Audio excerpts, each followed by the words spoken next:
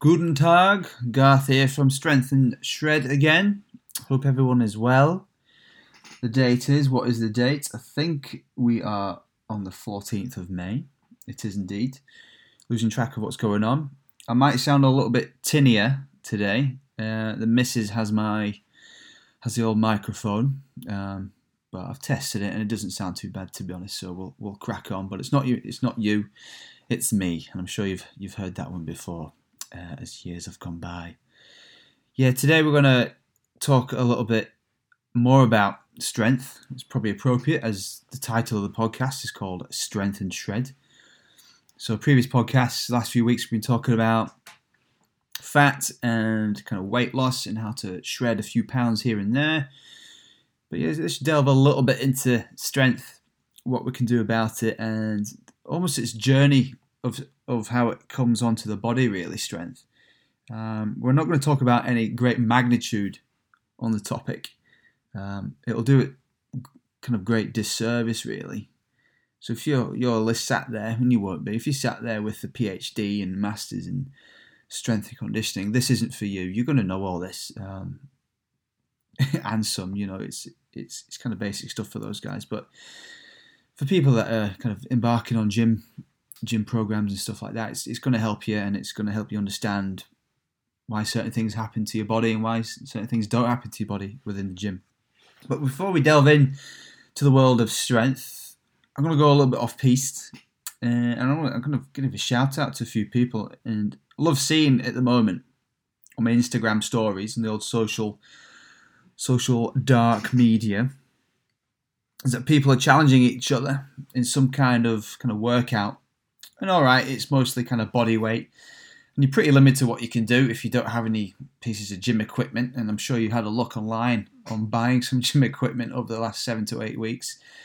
And these bastards have really put the price up on the price tag of these pieces of kit. And just hold your horses, it'll come back down. And when it does come back down, get it.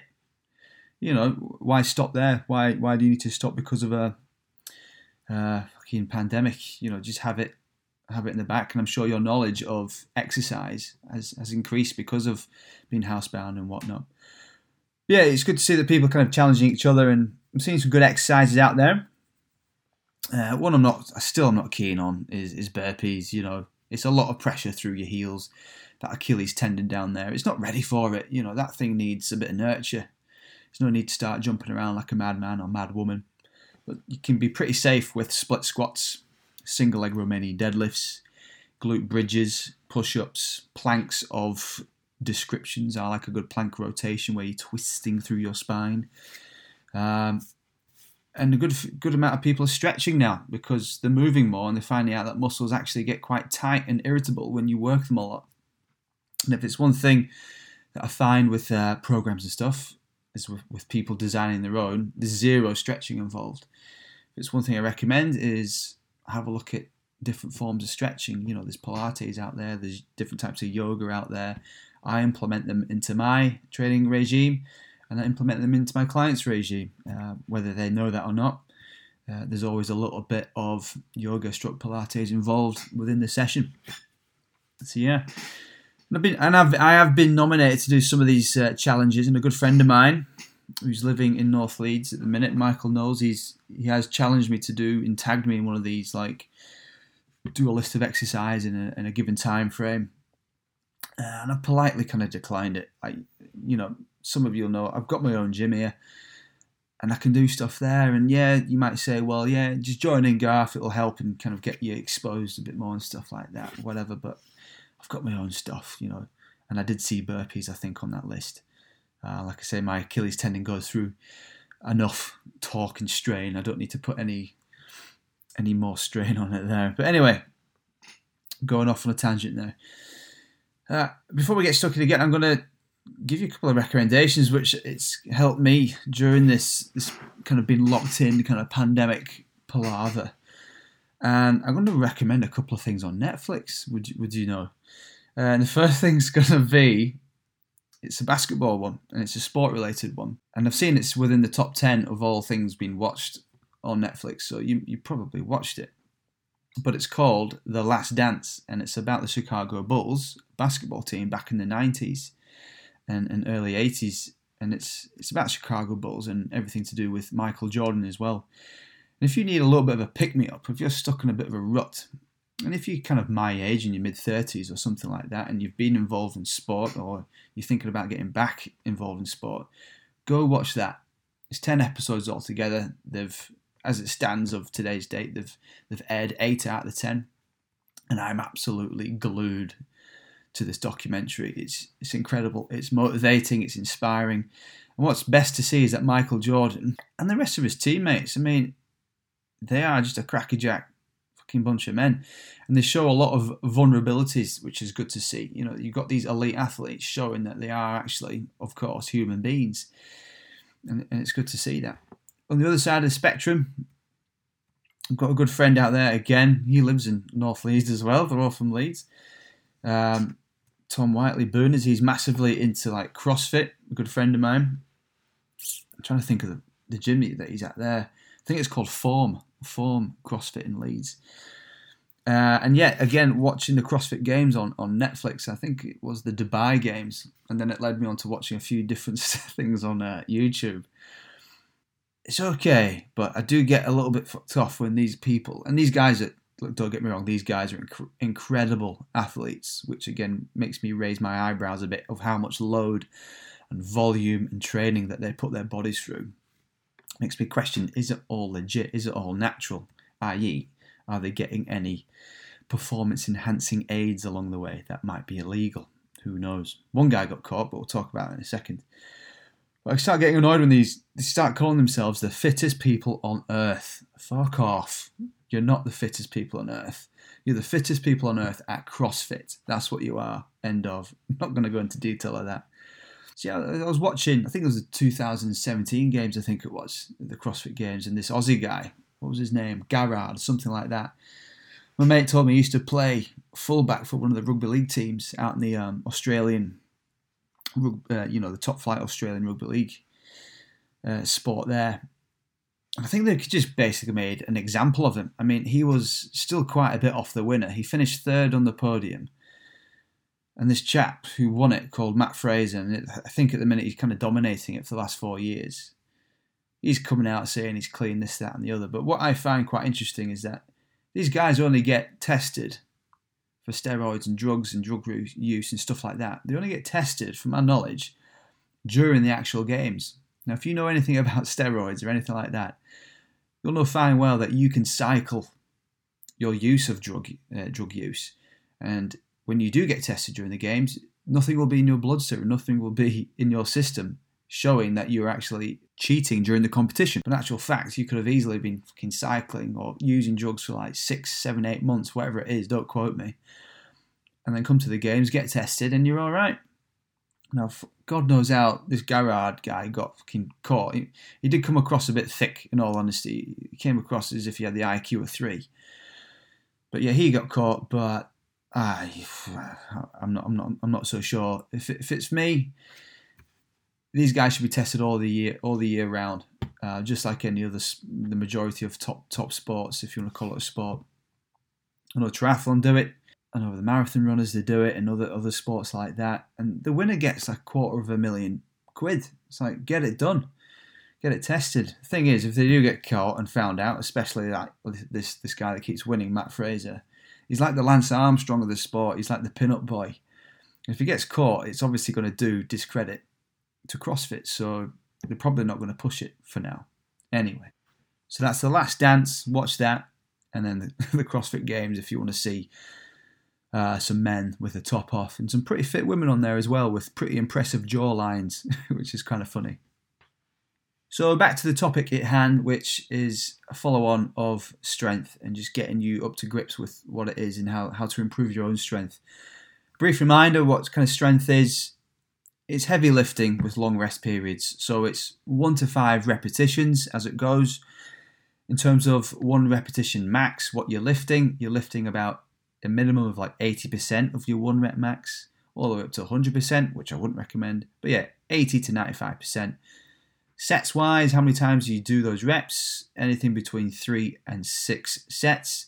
And the rest time periods between those sets are about 2 to 5 minutes. Like I said in previous podcasts, the recent research has come out. If you're fit and you're young, you don't need the 5-minute rest. It states that you can have up to 2 to 3 minutes is adequate. It's ample. So yeah, it's heavy lifting with long rest time periods. And the reason why we have long rest time periods is so that central nervous system of yours, your brain, your spinal cord, and all the electrical current it's sending to your muscles can actually recover to full recovery. Not partial, it needs to be full in order for you to get those maximal strength gains. And again, there is different definitions of what strength is. One here is it's the production and increase of someone's strength. It's both dependent on neuromuscular processes.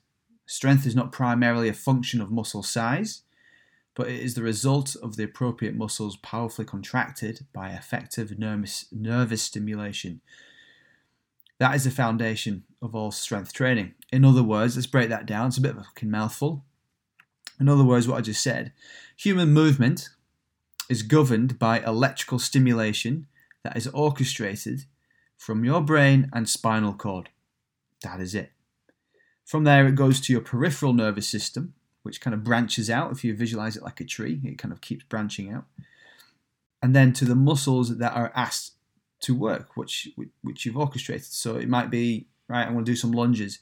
So your brain and spinal cord go, right, boom, electrical current, down the central nervous system, down to your peripheral nerves, and it'll fire it to the glutes, your quads, your hamstrings, and a hell of a lot of core muscles to keep you upright and balanced as well.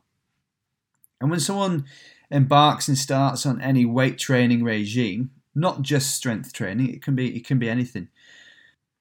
Something called their motor learning starts to improve and develops. In the early stages, this motor learning rockets up from baseline measures, so their starting point. And this is because your brain, spinal cord, and nerves that get familiar with what you are doing, this motor learning will continue as the intensity goes up and complexity of a given movement goes up as well. Now, strength training doesn't own this motor learning patterns. It occurs with most activities away from the gym as well, such as if you start to learn to play the guitar, you're probably going to be really dog shit. Which I started about 12 months ago. It was really crap, and then as you practice and practice and practice, you get a bit better. Things like changing your swimming technique. You might not be changing your swimming technique, you might be starting to learn how to swim. It's all motor learning, what's going on.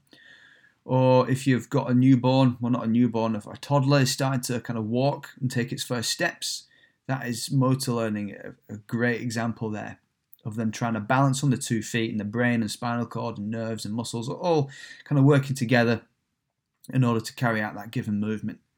And I'm sure trainers out there as well, like myself, we've seen hundreds of times with new people coming to the gym, so new clients coming to the gym, a bit apprehensive, a bit nervous, it's all a bit alien to them. You demo an exercise that you'd like them to do. We make it look super easy, of course, because we do this quite a bit. We give the clients a couple of coaching cues, not too many, it's a bit overwhelming, and then they have a go at it. And as a coach, we're not surprised at all if it looks really shit at the start, because at the end of the day, you've never done it before. And what we do is we're patient, we highlight what we saw which was good, we just do the coaching thing, and then we tweak what we thought looked a bit shit. And too many coaches out there, for me, are very quick to point and assume that the client in front of them who's just performed an exercise pretty badly is that they might have some mobility issues. They probably have, but they're quick to assume it. Or that their glutes might not be firing, which is a very common one that's coming out. But the fact of the matter is, you've just given them something, for example, a lunge or a squat, and they haven't done this certain movement probably since they were about 10, 12 years old. And they're in the mid-30s and mid-40s, beyond that, whatever. And they're not used to it. They've kind of lost it. So the old saying is, if you don't use it, you probably are going to lose it.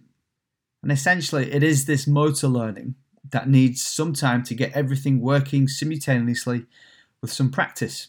And that posh word for that is motor unit synchronization. You don't need to know that. But it's basically you making a movement look really smooth and everything's firing off together in one powerful sequence. Generally speaking, though, it's if someone is making an exercise look really easy, or anything, it doesn't have to be exercise, it can be that example of learning how to play a guitar. it shows that they have a really good motor learning pattern, and that what they are doing is not the first time they are doing it. They've had some practice and they've had some perseverance within it. I must say though, it does help to be shown and given the correct cues for any given exercise from the get-go, from the very start, so you don't learn any bad habits. It's not uncommon when people come to gyms, especially here, and you have to reprogram that motor learning because they've been doing something for years, not quite right. So it's second nature to them to do it, and it's very difficult to kind of retune that motor learning pattern. But it is achievable, and it can be done. And I've been there myself when learning how to swim when I started at my local triathlon club here. I remember I was like the shark attack in lane 2. It was almost like a scene from Jaws. I was all over the place. Like lane 1 is like, yeah, you need some serious work. And lane 5 at the tri club is like, yeah, you're pretty good. So I just threw myself in lane 2 and I was all over the place. And I remember there were 2 coaches. One was a bit nicey with his coaching cues and his kind of constructive criticism. And the other guy was a bit more Nazi-like, which I preferred. He was straight to the point. And that kind of resonated with me a bit differently. It's funny how people respond to different coaching cues. And it's important for coaches to realise that as well. But the great thing is that our movement patterns or quality of movement, it can improve all the way through our adult life. Once upon a time, the researchers out there thought, no, the majority of the movement patterns that we learn are from childhood. Nope, it turns out that our brains are pretty kind of plastic throughout our lives, and we can keep on learning new things. There's nothing wrong with that. We know that now. And it is true that if you don't use it, you will lose it. Now the brain goes through a process, what we call synaptic pruning. I love that word, or that phrase, synaptic pruning. In other words, the brain rewires itself and focuses on what you've exposed it to. For example, an extreme example here, if someone all of a sudden loses their eyesight and they might start to learn Braille to help kind of read things and whatnot, all of a sudden they have this enlarged section of the brain generate, which is responsible for the control of their index fingers. Now the nervous system is plastic, which we say, and it has the ability to adapt.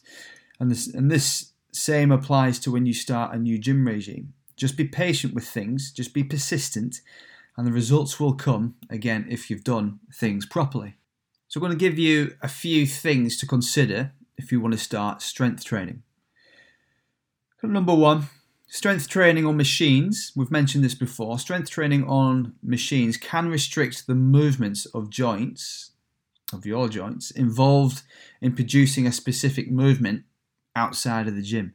Now, fixed weight machines can modify the brain's electrical circuit, essentially, making you less functional, if you want to throw that word out there. And again, for me, functional is individualistic to that person. So if a particular exercise helps that person with their day-to-day living, that exercise would therefore be functional. That exercise might not help that person, so therefore it might not be that functional for them. Point number 2 with strength training, if you're going to start it, is over-reliance on lifting aids. Now, when I say lifting aids, I'm on about lifting belts, I'm on about hand grips, bandages for joints, and ultimately making training without them increasingly more difficult. Now, if you're a power lifter, fair enough, do what you've got to do. But if you're new to the game and you're starting out here, you really don't need them. If you're using a lifting belt, for example, because of a dodgy lower back, you're just masking the problem. You really need to sort out that problem. You don't just put fucking dodgy plasters over the cut. You know, you really need to get to the root problem of what's going on, for example, that lower back, rather than just slamming on a lifting belt. And point number 3 is those small, subtle changes in your technique. So really pay attention to the technique of any given exercise, because that can help you improve your strength. So things like your head position, your hand grip, and your stance in regular strength training can alter the neural changes in any given lift or skill. So they have 3 things to focus on if you want to start strength training. Number 1 is go for the free weight exercises rather than the machines. Number 2, don't be over-reliant on lifting aids. And number 3, focus on those small, subtle changes in your technique that will help you overall. And within the world of resistance training, we have other things in there apart from strength. It's not just strength training you can do, obviously, in the gym. We have other resistance training as well. So along the line, we've got strength, as we've mentioned. We've got power. We've got hypertrophy, which is muscle building. And we've got endurance training as well. So there's kind of 4 different things there. And if you want to develop or achieve one of these aspects, you have to train a specific way in order to actually achieve that. You can't just merely strut into the gym with your extra small t-shirt on and start throwing some weights around like a madman, hoping to achieve whatever it is that you want to achieve. You need to be specific in what you do. You need a plan, you need an end goal, you need an objective. Otherwise, you're pretty much wasting your time. An old friend of mine, for an example, sent me a hypertrophy plan that he found online, so a muscle building plan that he found online, and there's loads of them out there. And to be honest, it was far too extreme. It was too much, almost making it dangerous and really aggressive for that person, especially at their starting point. So if you are having a look at stuff online, and obviously it's going to be free, it might fit your needs, but there's a massive chance that it's probably not going to fit your needs. It's going to be too aggressive and too much too soon. You need to have a little bit more of a prudent approach to it all. And that is about it from me. If you found this helpful, by all means, share it on any kind of social media stream. I'd love that. Like people have been messaging me, which is great. You can message me as well. I'm more than happy to help. If you want to kind of find out any more information, there is my website, which is strengthandshred.co.uk. Or you can go over to my Instagram page at Garth Strength and Shred. And I will chat to you soon. I'm going to piss off and go on my mountain bike. So until next time, I'll chat then.